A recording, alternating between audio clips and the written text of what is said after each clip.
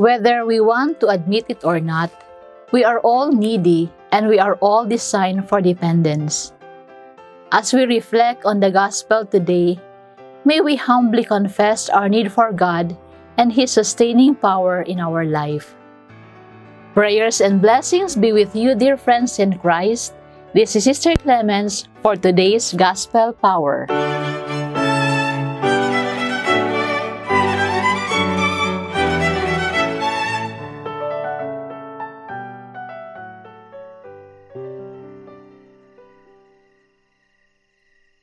Jesus said to his disciples, "I am the true vine, and my Father is the vine grower. He removes every branch in me that bears no fruit. Every branch that bears fruit he prunes to make it more fruit. You have already been cleansed by the word that I have spoken to you. Abide in me as I abide in you. Just as the branch cannot bear fruit by itself unless it abides in the vine, neither can you unless you abide in me. I am the vine, you are the branches. Those who abide in me and I in them bear much fruit, because apart from me you can do nothing. Whoever does not abide in me is thrown away like a branch and withers. Such branches are gathered, thrown into the fire, and burned. If you abide in me and my words abide in you, ask for whatever you wish, and it will be done for you. My Father is glorified by this, that you bear much fruit and become my disciples."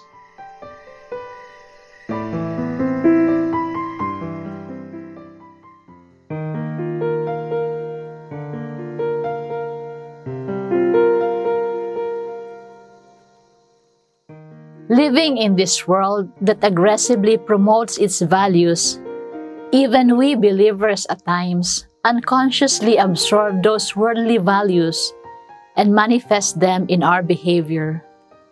We too can become result-oriented, concerned with bearing fruit and being successful in our undertakings. Thus, we miss the point of today's gospel. Here, Jesus insists on only one thing: connectedness, to remain in Him. On this, everything else depends, including fruit-bearing and success. Jesus' image of our relationship with Him is far from abstract. It is organic and dynamic in its concreteness, implying our total dependence on Him, just as the life and productivity of the branches depend on their being attached to the vine. Thus, individualism and prideful self-sufficiency are toxic to our life of faith. Let us pray. Lord Jesus, union with you in thou most humble undertakings with eternal value. Keep us united with you at all times and in all things. Amen.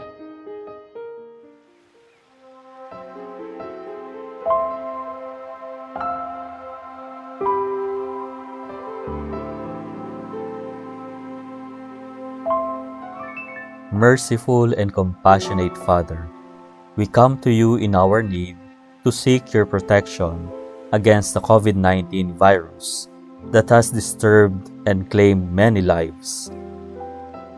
We ask you now to look upon us with love and by your healing hand, dispel the fear of sickness and death, restore our hope, and strengthen our faith. We pray that you guide the people tasked to find cures for this disease and to stem its transmission. We thank you for the vaccines developed, made possible by your guiding hands. Bless our efforts to use these vaccines to end the pandemic in our country.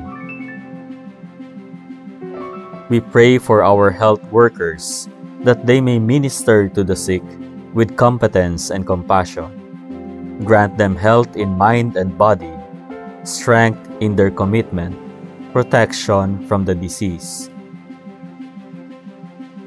We pray for those afflicted. May they be restored to health. Protect those who care for them. Grant eternal rest to those who have died.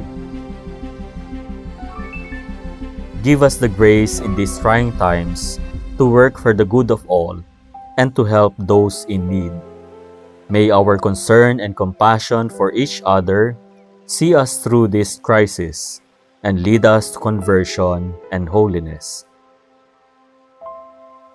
Grant all this through our Lord Jesus Christ, your Son, who lives and reigns with you in the unity of the Holy Spirit, God, forever and ever. Amen. We fly to your protection, O Holy Mother of God.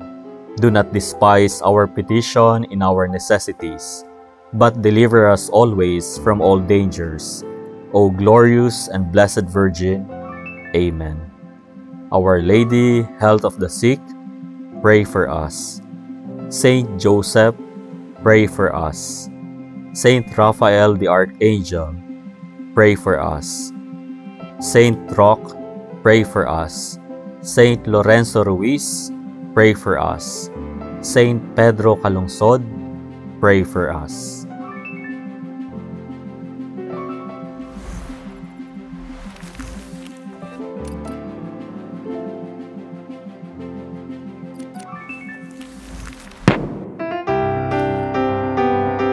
Celebrating the Pauline Family Year of the Word of God from November 26, 2020 to November 26, 2021 with a theme that the Lord's message may spread quickly. That the word